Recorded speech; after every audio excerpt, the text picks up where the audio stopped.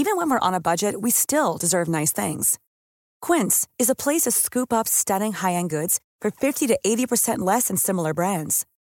They have buttery soft cashmere sweaters starting at $50, luxurious Italian leather bags, and so much more.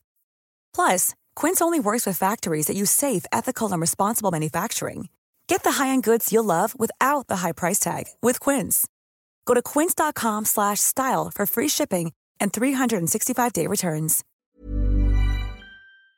Hi, I'm Andy Levy, former Fox News and CNN HLN guy and current cable news conscientious objector. I'm a former libertarian who now sits comfortably on the left. Hi, I'm Danielle Moody, former educator and recovering lobbyist. But today, I'm an unapologetic woke commentator on America's threats to democracy. And I'm producer Jesse Cannon, and I'm here to make sure things don't go too far off the rails. We're here to have fun, smart conversations with some of the most knowledgeable and entertaining people in politics, media, and beyond. Our goal is to try and make sense of our current crazy world, our new abnormal, and hopefully even make you laugh through the tears. What an excellent show we have today. Congressman Raja Krishnamurthy is here to talk about his work serving on the Select Committee on Strategic Competition between the United States and the Chinese Communist Party. Then we'll talk to Daily Beast politics editor Sam Brody, who will break down this week's election results, Glenn Youngkin's failed political future, and the idiot symposium that some people called the Republican presidential debate. But first, let's have some fun. So sometimes as I prepare,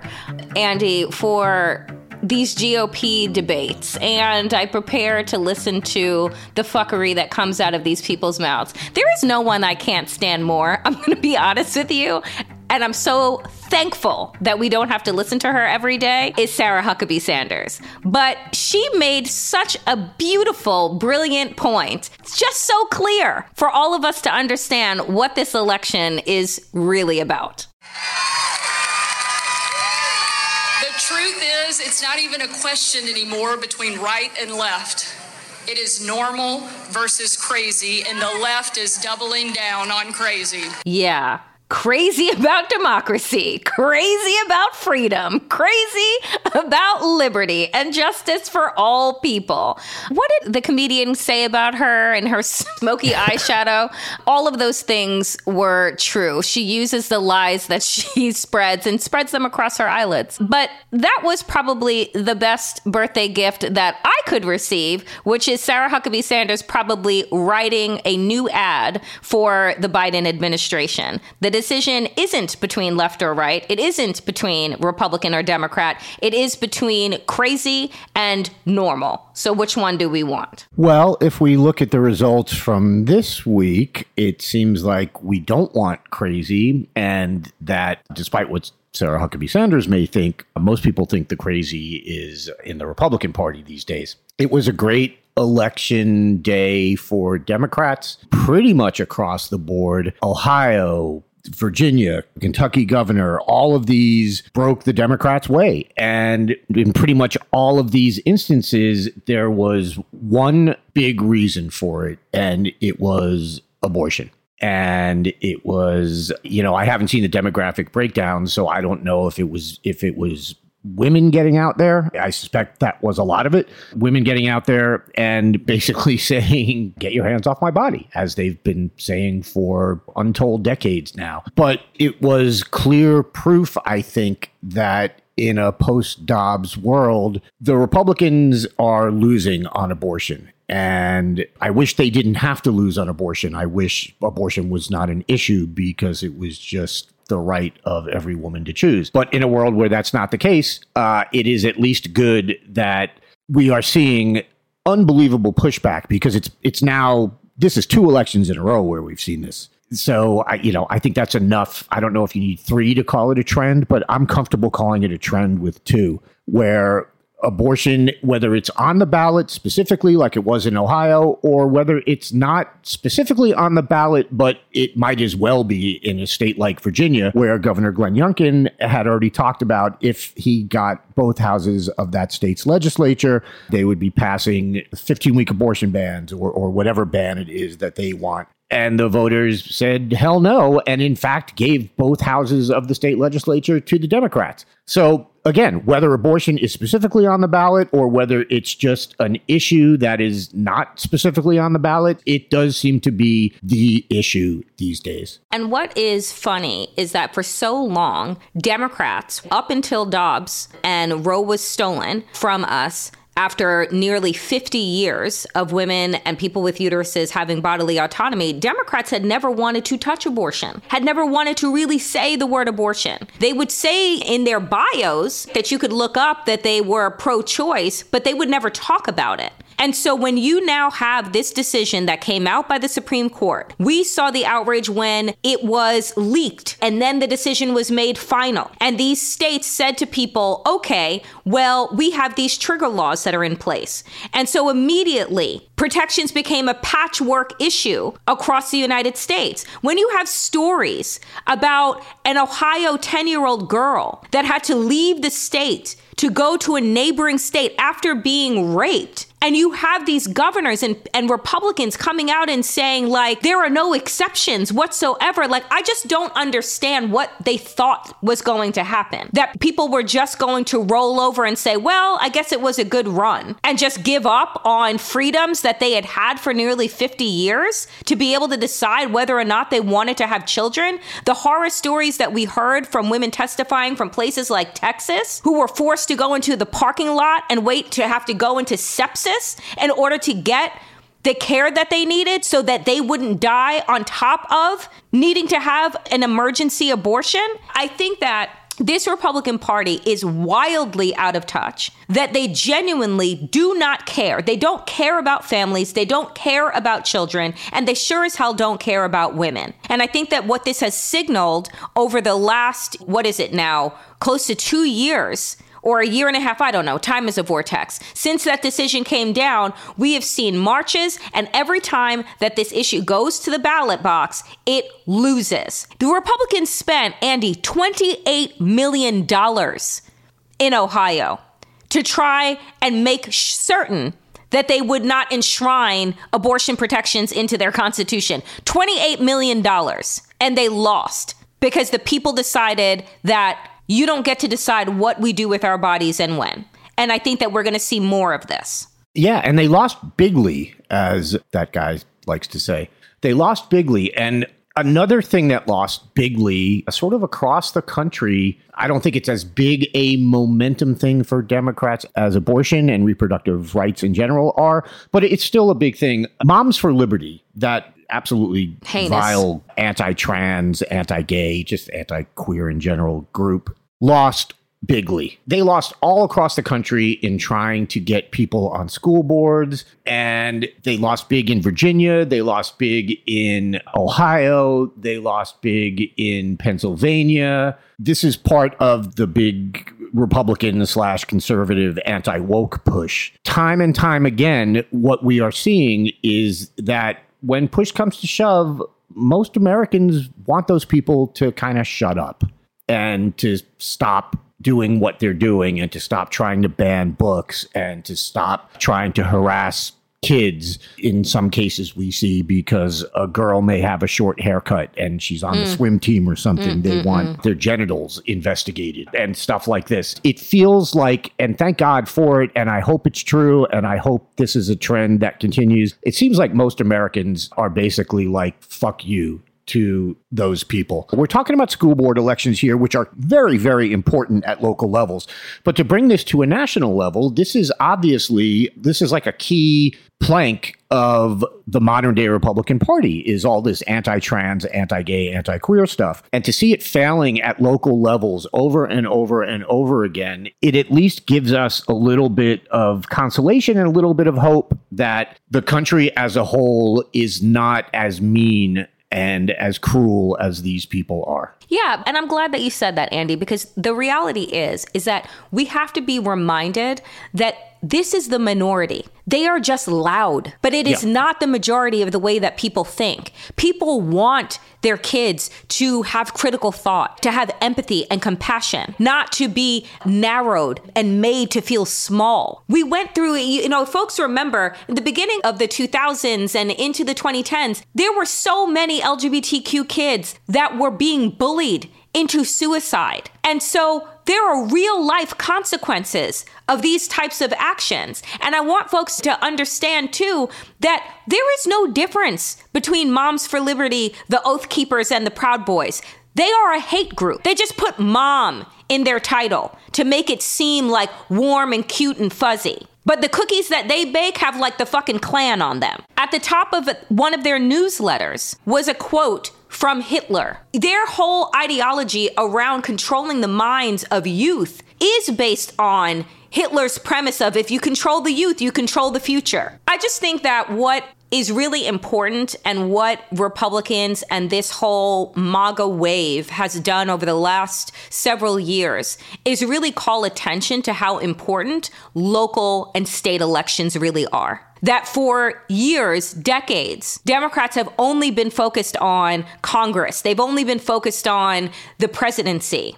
And as we have seen, as the Supreme Court has been taken over by right-wing zealots and rights are being stripped away, that it is up to the states and these localities to decide whether they're going to enforce laws or not. And so it is important who is on our school boards, city councils, commissions, in the state houses to be able to do what the people of Virginia have now done, which is flip the House, hold on to the Senate to block that vest-wearing motherfucker who is, again, trying to be the softer version of Donald Trump, but with the same ideology. He wanted a 15-week abortion ban. That is not going to happen because the people of Virginia came out and said no. Yeah, I am hopeful that one of the consequences of this election is that I can stop seeing puff pieces about Glenn Youngkin in mainstream media. And like you said, trying to portray him as this soft, likable guy. Please remember that he won his governorship based on a lot of this same stuff that Moms of Liberty and groups like that lost on across the country, not just this week, but also last year. Again, a trend. I don't want to hear any more about him. I don't want to hear any more about his stupid motherfucking vests. I just, I just stopped myself from making a bad pun. I'm definitely not feeling well.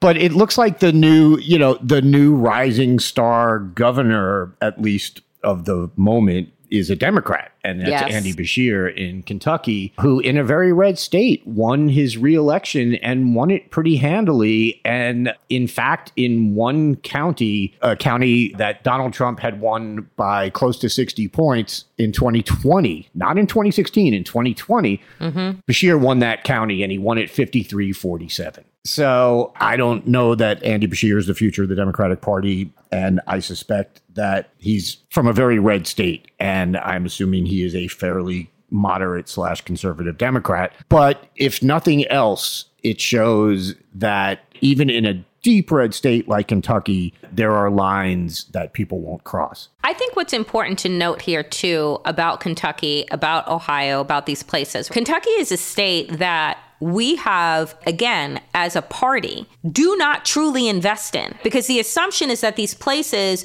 are deep red and there are no inroads to make. And so we just hand them to the Republican Party and don't put any work and investment in them. And you can look at the work over decades in Georgia, turn Georgia blue. You can look at what is happening in places like Kentucky by re-electing their Democratic governor. And sure, is he the most progressive? No, but he sure as hell is not MAGA. He's not a fake Democrat like Manchin. And so I think that it's really important for us to recognize that we should not be giving up on regions of the country. As a matter of fact, we should be doubling down and investing in them and creating a pipeline that gives our democracy and our country a fighting fucking chance. And again, I want people to know that, like, Daniel Cameron was 100% backed by Donald Trump. Trump, every time he touches someone, it turns to shit. I just want, that man does not have a Midas touch. Whatever is the opposite of a Midas touch is what Donald Trump has. Speaking of things that turn to shit, My God, Andy, you subject yourself to a lot of things. And one of them is consistently the GOP debate. I prefer to read the transcripts as opposed to ingesting it. But let me tell you that everyone's least favorite human, this is what we can decide to agree on, I think, across party lines, is that no one likes Vivek Ramaswamy. Not one fucking person. But to watch Nikki Haley, under her breath, but directly into the microphone, call him scum. It's just it was just an encapsulation of how our politics, how decorum, how just dignity for the office holder has just fallen. Do I think that Vivek Ramaswamy is a piece of trash? Absolutely. But do I want these people that are actually running for the highest office of the land to act the way that these people did on camera? Absolutely fucking not. Look, I haven't seen a collection of unlikable people like this since the last time Ted Cruz was alone in a room. It is just unbelievable. And I do have to say, Danielle, despite your intro about what I put myself through, I did not watch this particular debate. Okay. Due to what I am calling the woke stomach virus. The main reason I didn't watch this debate, I actually didn't watch it because I've been sick, but I would have watched it otherwise. But the thing is, these debates feel like those mock trials that you have in that high school students do or college students do. And they're very important to the people participating in them, but they're of absolutely no relevance to the outside world. And that's what these debates are. These debates are of no relevance to the Republican election. Donald Trump is the nominee. All of these people, they're there for whatever reason they're there. None of them are there to be president. Or to be the Republican nominee in 2024. I read about the debate and I watched clips, and it's Ron DeSantis's boots. It's Nikki Haley calling Vivek Ramaswamy scum. It's Tim Scott in his very sort of mild-mannered way calling for us to bomb Iran. It's, again, every candidate calling for us to bomb Mexico. It's Ramaswamy saying we need to build the wall on our northern border. And it's like one insane thing after another. And I would like to be thankful that none of these people are going to be president, except that the other option is going to be Donald Trump. And absolutely, it's completely lose-lose for everyone. It's an absolute embarrassment. And then I see that the next one is going to be, one of the moderators is going to be Megyn Kelly. Oh, for the love of God. And I'm just like, you know what? I'm not watching that one either. If I have to watch Megyn Kelly do a debate, y'all, my eyes are going to be bleeding out of their whatever.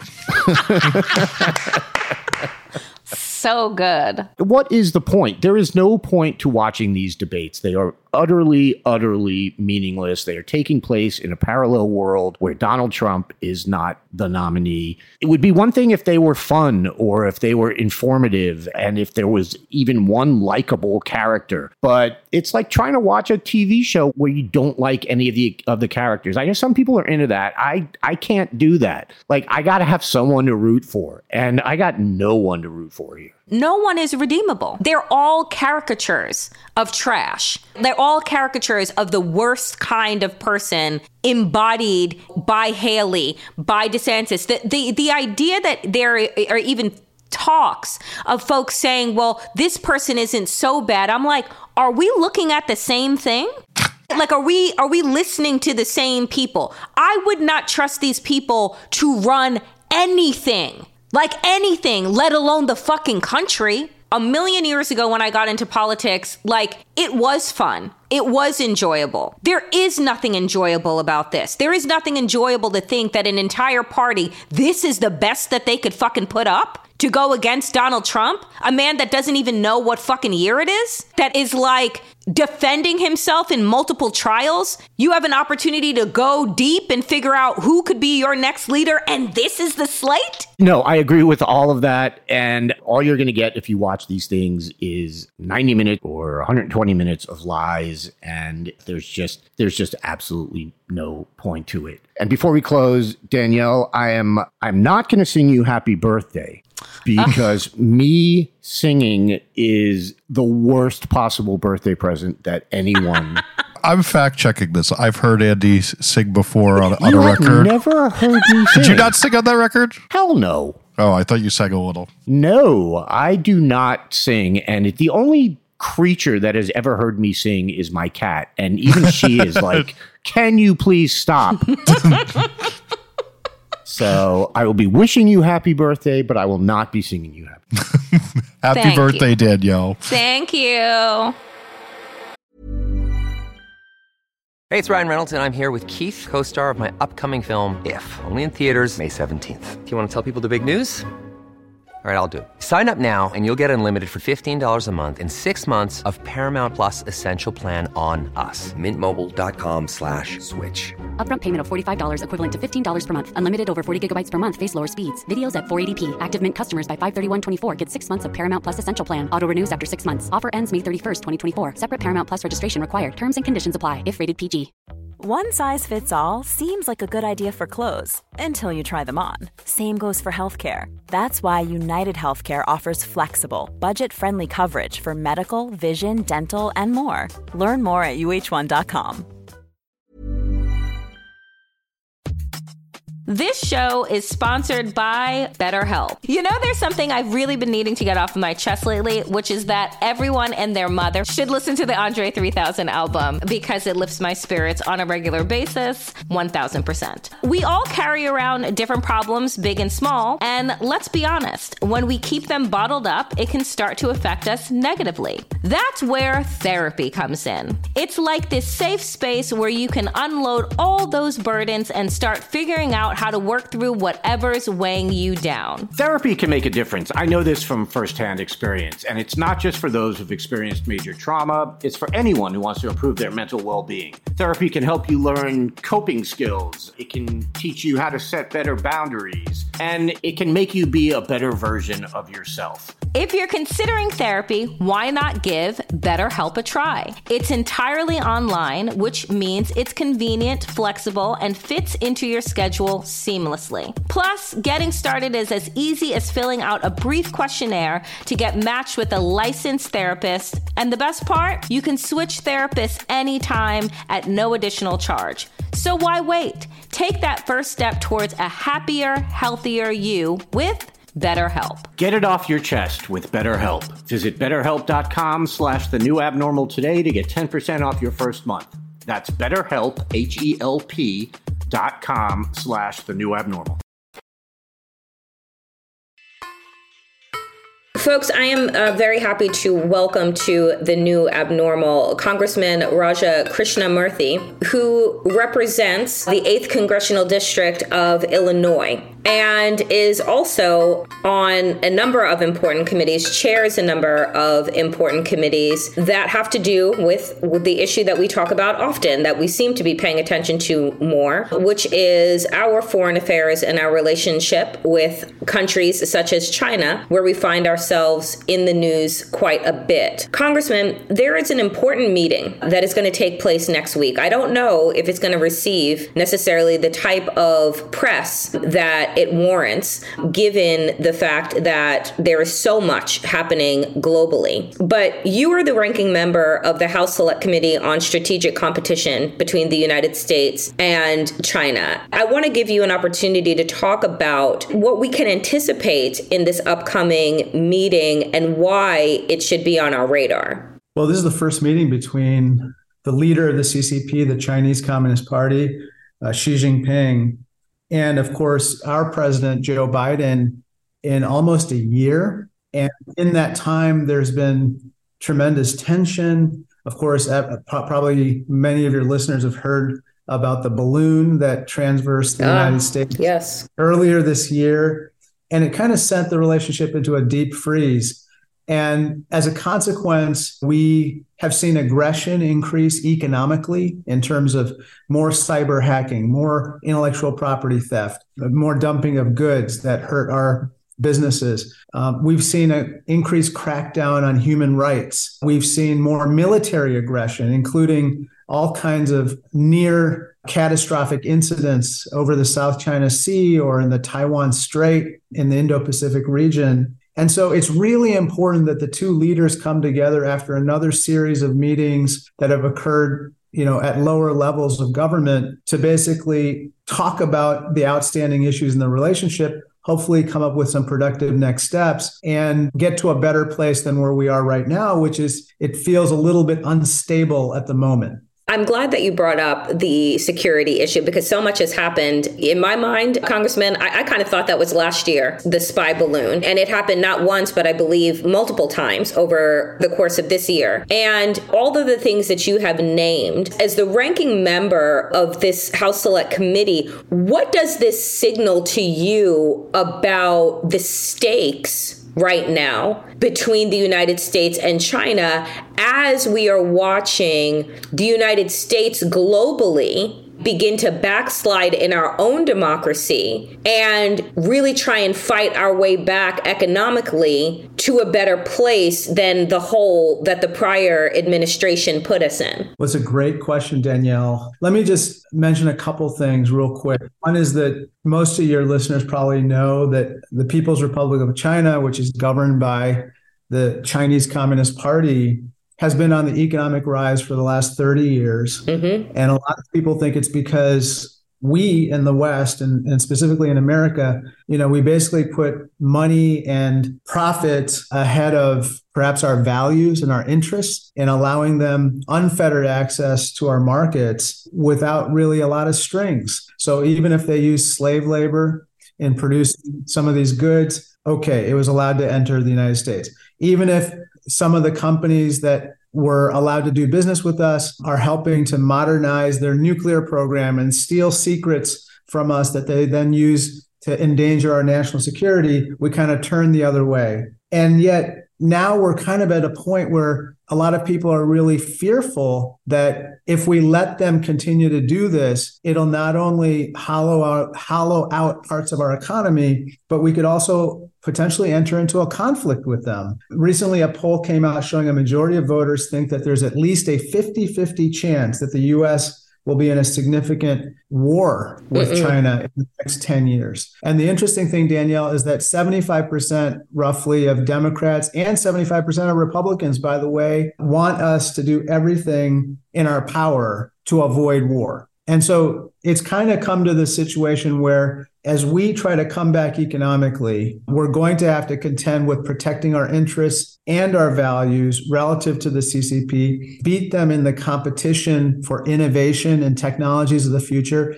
and invest in our people to make sure they're equipped to work in those technologies of the future. And then finally, work with our friends, partners, and allies around the world to do the same, because we're kind of in a situation where if the CCP is trying to undermine certain values of democracy, human rights, freedom, liberty, all the values that we hold near and dear, we're going to have to lock arms with our friends and partners to say, look, these are values that we care so deeply about that we're going to establish rules to ensure that they are protected. Let me ask you this, because as you were making the very distinct differences in terms of values that we have had with the Chinese government, I can't help but think, Congressman, about your colleagues across the aisle, the Republicans, particularly those inside of the House, who have signaled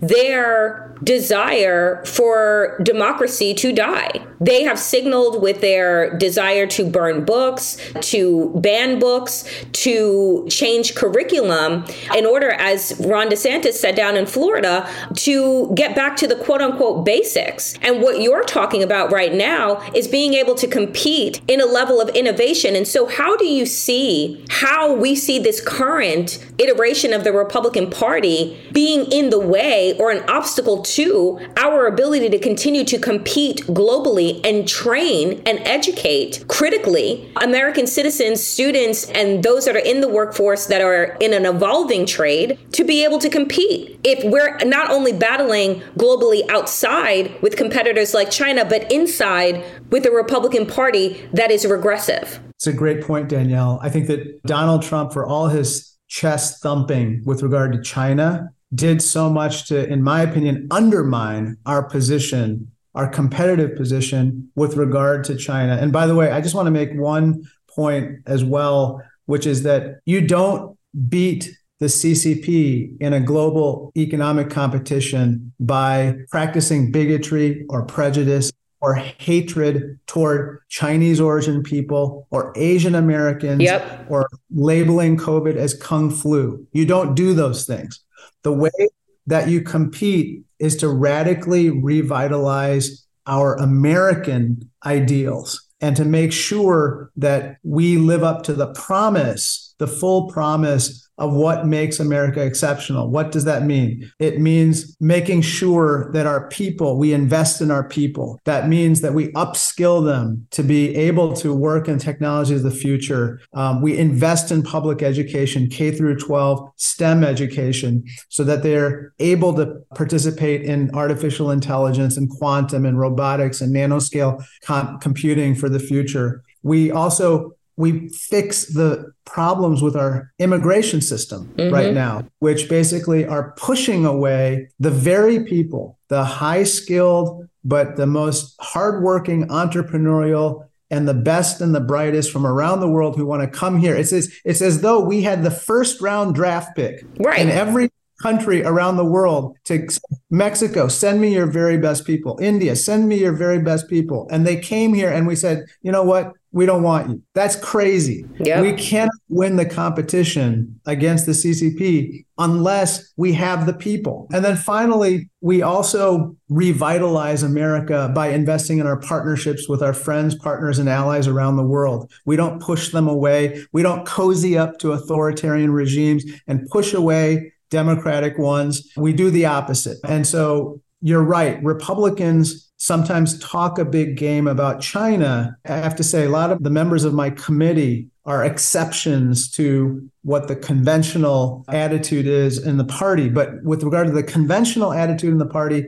they are not helpful in the competition with the CCP right now. What you were stating and what you were offering makes so much sense. And I think that what troubles me, going back to your earlier statement about Americans fearing that we could head into war with China in the next 10 years, I think, in all honesty, Congressman, my fear is much sooner than that. As we're watching this new kind of axis form, as we're seeing war in the Middle East, and we're seeing these, situations present opportunities for China, for Russia. I'm wondering, if you were to be inside of that meeting, in that room, what would be your top three for Xi Jinping to say that would get us back on track at a moment when the friction and the tension and the consequences are just so high right now for everyone? Top three things. I think that,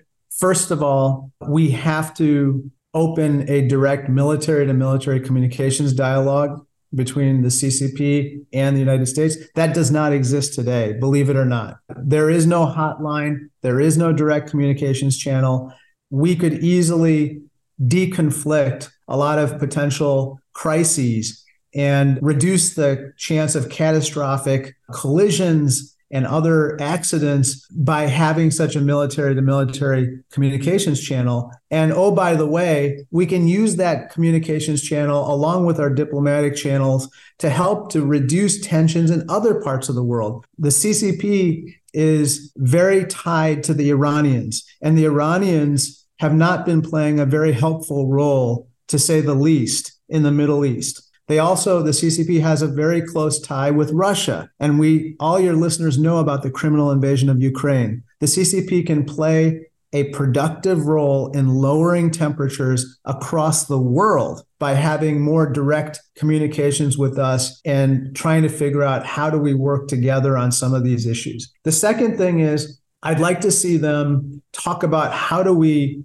lower economic aggression. That's something that my constituents bring to my attention all the time, Danielle. I don't know a single person who has not been hacked at this point. In testimony before our committee, believe it or not, Danielle, there was expert testimony that 80% of American personal information is in the hands of the CCP at this point. And that information is used in all kinds of ways that are very dangerous potentially to our economic and other types of well-being. That has to stop, the hacking, the intellectual property theft, and so forth. The third thing that I would like to see happen is I would like to see the president talk about human rights a little more. It can't be just a side issue anymore, Danielle. There's a genocide happening in Xinjiang province against the Uyghurs as we speak. There's a cultural genocide happening with regard to the Tibetans. There's repression of the Hong Kongers and dissidents throughout China.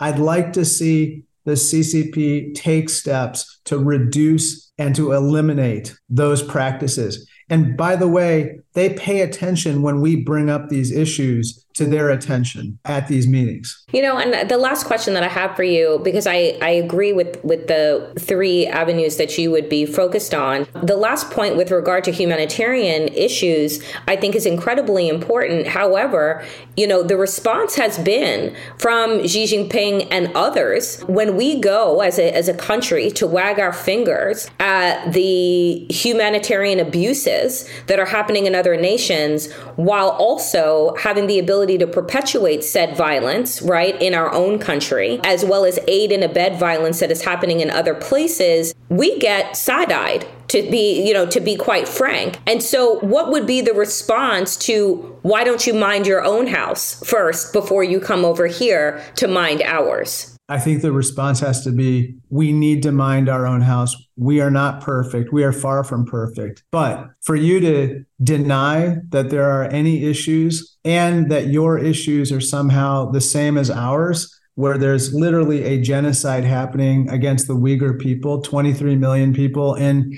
Xinjiang province, I think is probably something that we have to point out time and again. And can I just say one last thing Please. On that point? Because we also, if we are going to really, talk the talk, we have to walk the walk. And part of it is what you said with regard to making sure that we treat all people equally in our own country. But also, if we really mean what we say about human rights within China and elsewhere, but specifically in China or with the Uyghurs, then we're going to have to link economic benefits to those human rights. So what do I mean by that? There's something called the Uyghur Forced Labor Prevention Act.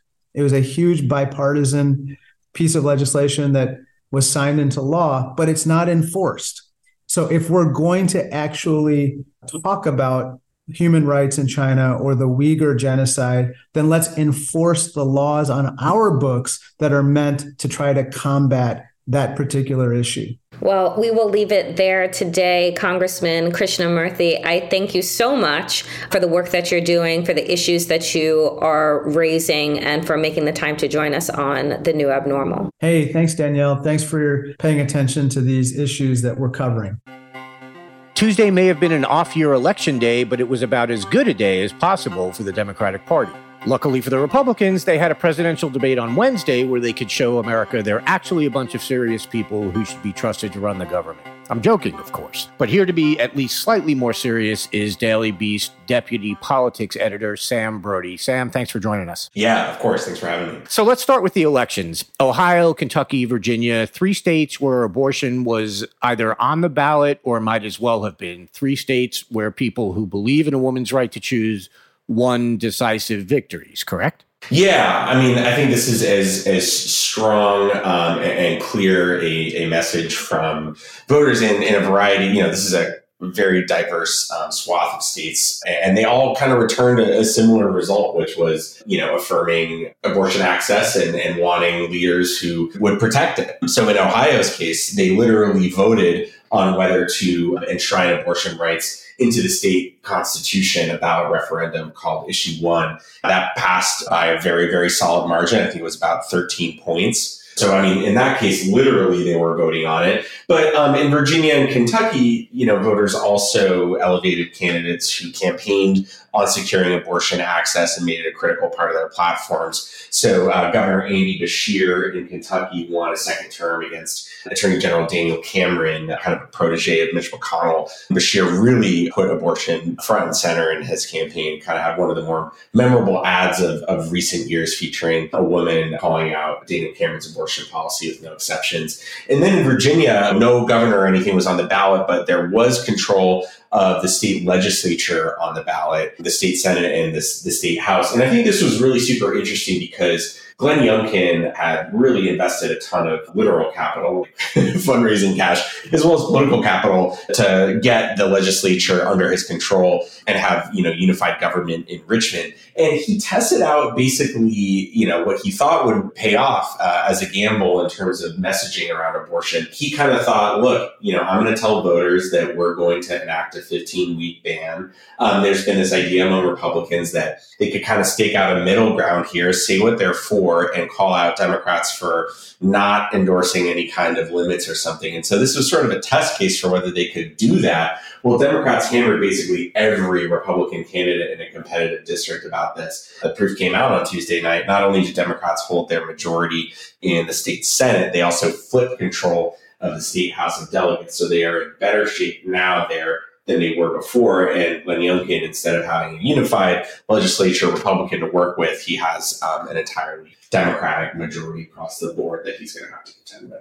It's kind of wild to me that someone like Youngkin, who as recently as, 20 minutes ago, probably has been touted as a presidential prospect for the Republicans, could look at the results from last year and think, oh, what the voters want is abortion bans. Yeah, no, absolutely. And to be clear, this result should scuttle any talk that Glenn Youngkin would mount a late presidential run in 2024, which was already going to be a pretty unlikely scenario, an implausible scenario as it was. He is not going to do that. And I think, in fact, today or yesterday, he said that he was not going to do it. So, but yeah, I think in Youngkin's approach, reflected two sort of ways of thinking about this in the Republican Party.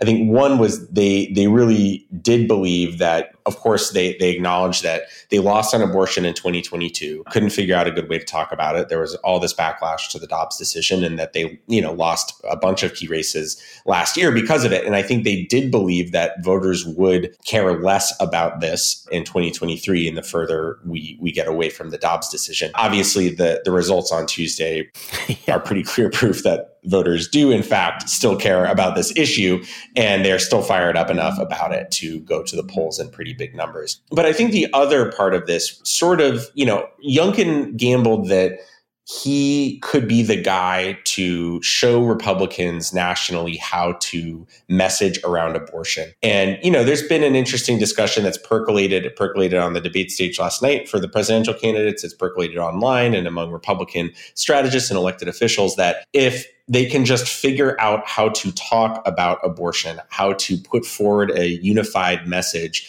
in the post-Dobbs world that isn't, abortion should be illegal and it's immoral and bad, but the state should make their own decisions. And, it's a total hodgepodge of a message, and it has not obviously worked for them. Youngkin sort of bet that by outlining a specific policy, talking about it in the way that they believe would be the right way, that they could figure out a path forward for Republicans not to get destroyed on this issue. And obviously, it didn't work. And so now what we're seeing kind of is Republicans in real time sort of picking up the pieces from this and really wondering, is there a way that we can talk about this that won't end up with us losing elections? Yeah, I mean, look, it does seem like the biggest thing that came out of that election was, as you say, it turns out that them trying to triangulate on the issue of abortion isn't going to work for them. And another sort of lesser covered thing coming out of the debate, a good thing, is that maybe I won't have to read any more glowing write-ups of Youngkin and his dumb vest jacket, because I think that's important too.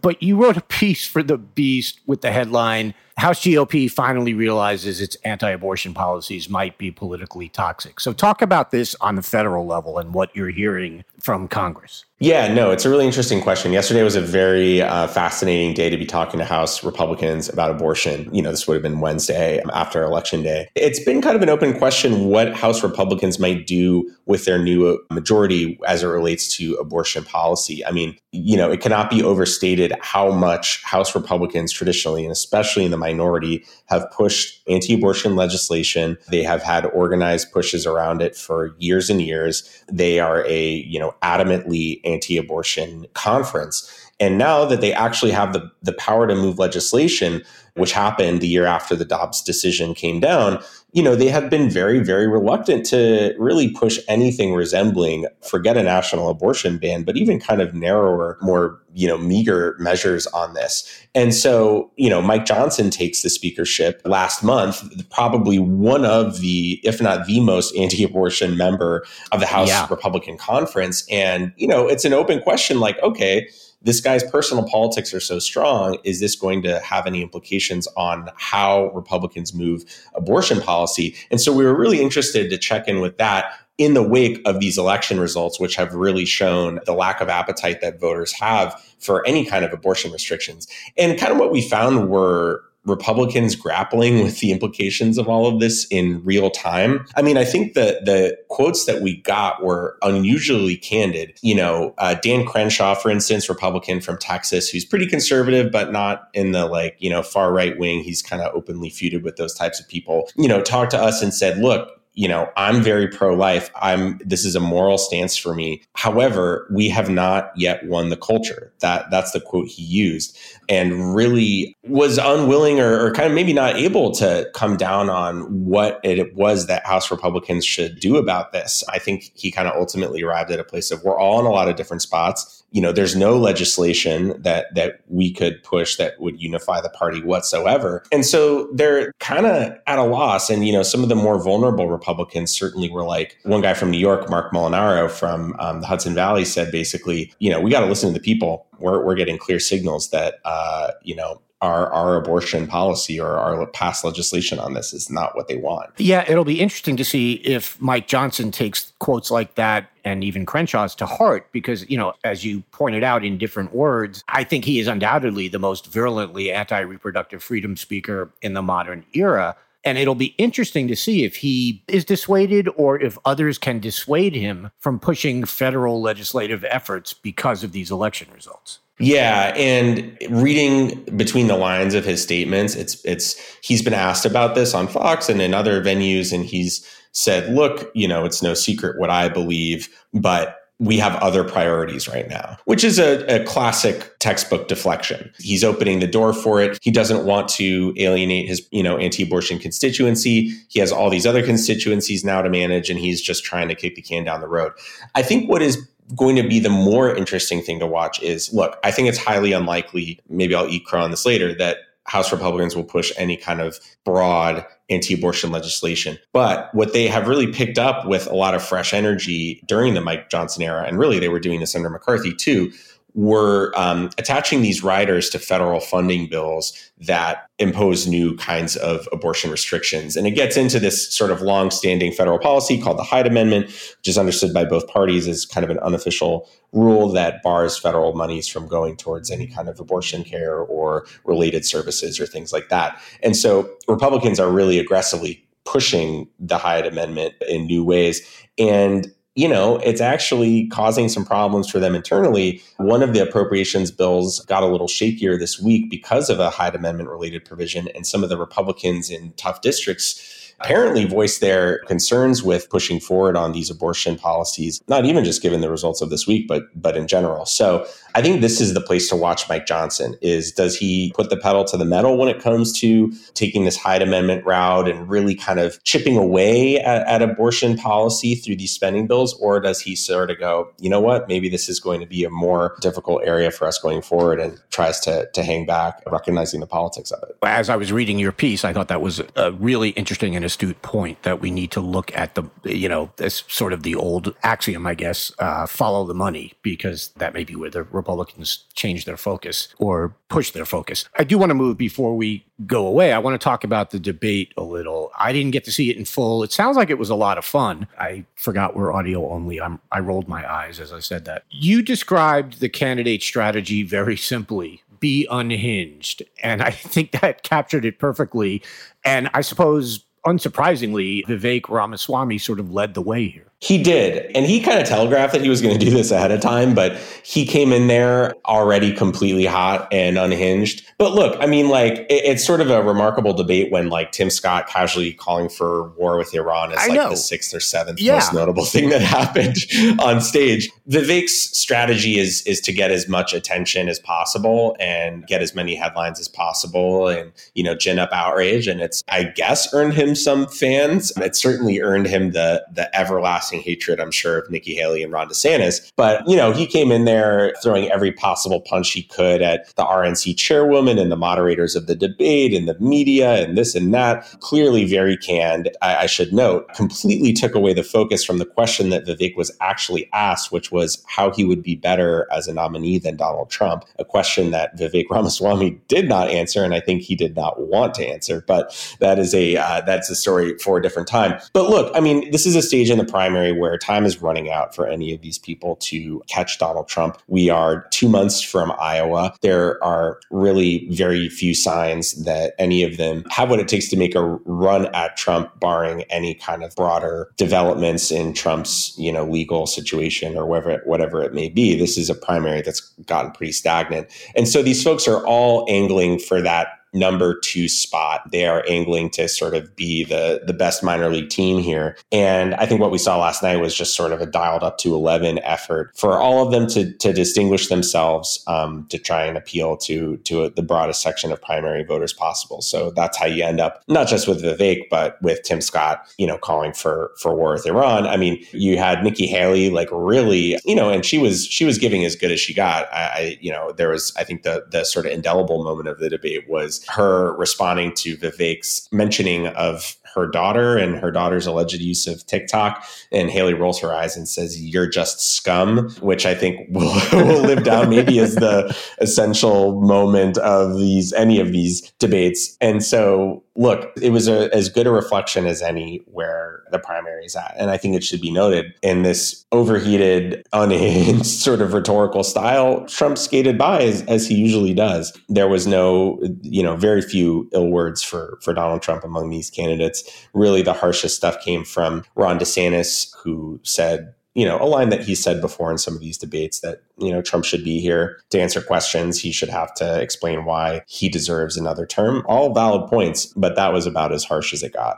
Absolutely. I mean, these debates could not be better for Donald Trump. I do want to go back to the Tim Scott thing, because a point you kind of alluded to is we're going to remember Nikki Haley's line. Ron DeSantis's boots were a popular topic, but Tim Scott sat there and, like, if he were a little younger, he basically, the way he would have put it was, we need to low-key bomb Iran for real. Like, that was the sense of when I watched him say that, and it was like just this matter-of-fact statement, and everybody has kind of glossed over it. Yeah, and it's not the only thing like that was totally glossed over. I mean, it is now, I guess, an established policy position in the Republican presidential field that, like, we can have like a little light invasion of Mexico as a treat. Yeah. We'll just get the special forces down on the border and just have them shoot anybody who is there, is now kind of uncontroversial, at least on that stage, uncontroversial way of approaching southern border policy. I missed this moment as it happened, and then I saw it on Twitter. But Vivek, again, this was a blink and you miss it thing. Vivek was like, yeah, we should build 2 border walls. Yes. He means the one with Mexico and the one with Canada. Yes. And so that's the interesting thing about some of these debates. And people say, oh, these debates don't matter. They're completely useless. And look, in terms of like deciding who will be the Republican presidential nominee in 2024, maybe they aren't so helpful. But I do think they are a really, really useful and important reflection of where is the center of gravity in today's Republican Party on these issues. And for all the talk of how, unusual and boundary pushing and extreme and fringe Donald Trump is, these are the folks who are drafting in his wake. And if any of them were to be president, Vivek Ramaswamy, for example, I mean, that would be uncharted territory as well from a policy perspective. No, I think that's absolutely right. And I've been talking about what is now, as you put it, it's now like just an established matter-of-fact point that, oh yeah, we should bomb Mexico. It's unreal to me. And then for Tim Scott to just casually add Iran to it, and Ramaswamy wants to stop our nasty neighbors to the north from coming across the border. It's just absolutely insane. And I sort of am in the category of, oh my God, these debates are so meaningless because Trump is the obvious nominee. But you're right to point out that these things are important. It's important that we know that all these people feel that way. Sam, thank you so much for being here, as always, and giving us sort of the inside scoop and inside dope on what's been going on. I really appreciate it. Yeah, anytime. Andy Levy. Danielle Moody. Andy Levy, how are you closing out this good week with your fuck that guy? My fuck that guy is someone who I feel like should be making more appearances in this segment than he has been. And for that, I blame Ron DeSantis and other people who just keep sucking up all the fuck that guy oxygen. But it's House Oversight Committee Chair James Comer. And he is the guy who is sort of leading the charge on all the Hunter Biden stuff and potentially impeaching Joe Biden, et cetera. And one of the big things that he keeps pointing to is, and he's now subpoenaed the brother of Joe Biden, James Biden, is these loans that I guess were repaid by James to his brother Joe. They were loans of $40,000 and $200,000, which are pretty substantial loans. That's really nice of Joe Biden. I do not think my sister would loan me $200,000, and she would be absolutely correct not to. But anyway, Comer is making a big deal about this and that they are somehow indicative of something shady. And we should point out that both of these loan repayments were in years that Joe Biden was neither president nor vice president. He was private citizen Joe Biden. But regardless, so the Daily Beast's Roger Sullenberger broke a story on Thursday that shows that James Comer had a nice little deal where he gave some money to his brother, also $200,000, for some land swaps regarding their family farming business. As Roger points out, as he writes, the more powerful and influential Comer channeled extra money to his brother, seemingly from nothing. Other recent land swaps were quickly followed with new applications for special tax breaks, all of this perplexingly related to the dealings of a family company that appears to have never existed on paper. Oh, shit. So, I mean, like, I know there's absolutely no point in talking about the hypocrisy of these people because they don't care. The only time hypocrisy matters is if the actual person cares about it, and they don't because they have absolutely no shame. Just the irony needs to be pointed out of James Comer subpoenaing people and going after people for family loans while he himself has these deals with his brother regarding a company that does not seem to exist on paper. Great job by Roger uncovering this. And I thought it was worthy of bringing up here, especially since, as I said, I think we've severely undercovered James Comer in this segment. So fuck that guy. And I promise to our listeners that this will not be the last time he makes an appearance here. No, it will not. And the rot is coming from inside the fucking house. Every time that these people project their bullshit onto others, it's like, look under the sheets, look under the bed, look inside the closets. Like, they always have some hot shit. Also, where the fuck, everybody got $200,000 to lend out? I know. Like, hello, we're here. Andy and I, everybody got $200,000. Like, that must be nice. The fuck? Listeners, we will set up a GoFundMe in a heartbeat. Heartbeat. So let us know. Oh, what did they say? Cash App or Zelle. Let me tell you something. Comer will absolutely make a regular appearance. So welcome to the Fuck That Guy Hall of Fame.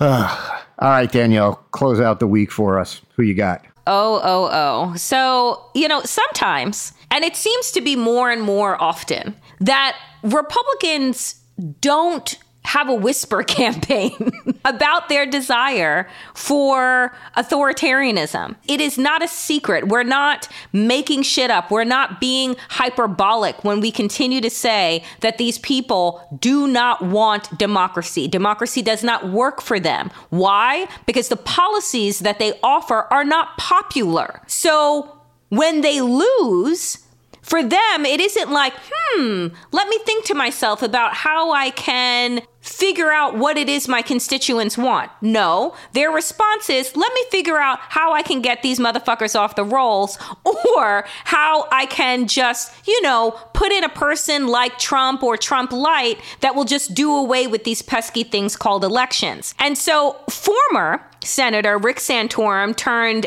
ever so consistent talking fucking head of nonsense, decided to take to the airwaves to say, again, the not so quiet part out loud. And this was the comment that he made on Newsmax following the Republicans' shellacking on election night. He said this, quote, "You put very sexy things like abortion and marijuana on the ballot, and a lot of young people come out and vote. It was a secret sauce for disaster in Ohio. Thank goodness that most of the states in this country don't allow you to put everything on the ballot because folks, listen to this, because pure democracies are not the way to run a country." Oh, is that right? Is that so? Our founding fathers, they were just on some fuck shit. Like, that was just not it. He is telling you what the Republican Party believes, which is that if you give voters the opportunity to decide how they want to live their lives and give them clear understanding of what it means to have bodily autonomy, what it means to have liberty and freedom, when they are able to cast their vote, they choose liberty and freedom, which is not what the Republican Party is offering. They want to govern by fiat. That's why they're so happy with the black cloaks up at the Supreme Court, who we did not elect, making decisions about what the future of this country looks like. So Rick Santorum, thank you so very much for reminding us, just like Huckabee Sanders at the top, that this is an election. These are elections that are coming up between normal and crazy, between democracy and authoritarianism. Republicans are done with it. It don't work for them. And if you elect them, democracy will no longer exist. So for that reason, Rick Santorum, I want to thank you, and also fuck that guy. Yeah, I guess the only place I'd quibble with you there is I think the founding fathers probably agreed with him. That's why you have 2 senators in Idaho and 2 senators in California. And that's why you have the dumbass electoral college. But that aside, I love that he referred to abortion and marijuana on the ballot as being sexy. Right. And I know what he means. He means that there are issues that bring people out, but that's just a really weird word to describe it. And it just makes me feel like I guess he's right. Young people, all they want to do is get high and have abortions. Oh, my God. Oh, my God. That's what it sounds like he's saying, basically. Yeah, very, very sexy. He's gone from CNN to Newsmax, which, regardless of what you think of CNN, ain't a step up. No. And I think this shows exactly why. And you're absolutely right, though, but in that the way he says that pure democracy is not a way to run a country is completely of a piece with every Republican effort to make it harder for people to vote. That is absolutely their MO, is they know that the issues they run on are not popular and that the only way they win elections, national elections, is voter suppression. And that's always been their jam. And you're right. They're just, we've been saying for a while now that the quiet parts are going away. And I think this is absolutely part of that. So yeah, fuck that guy forever. Hope you enjoy checking out this episode of The New Abnormal. We're back every Tuesday, Friday, and Sunday. If you enjoyed it, please share it with a friend and keep the conversation going. This podcast is a Daily Beast production with production by Jesse Cannon and Seamus Calder. Hey, it's Paige DeSorbo from Giggly Squad. High quality fashion without the price tag. Say hello to Quince.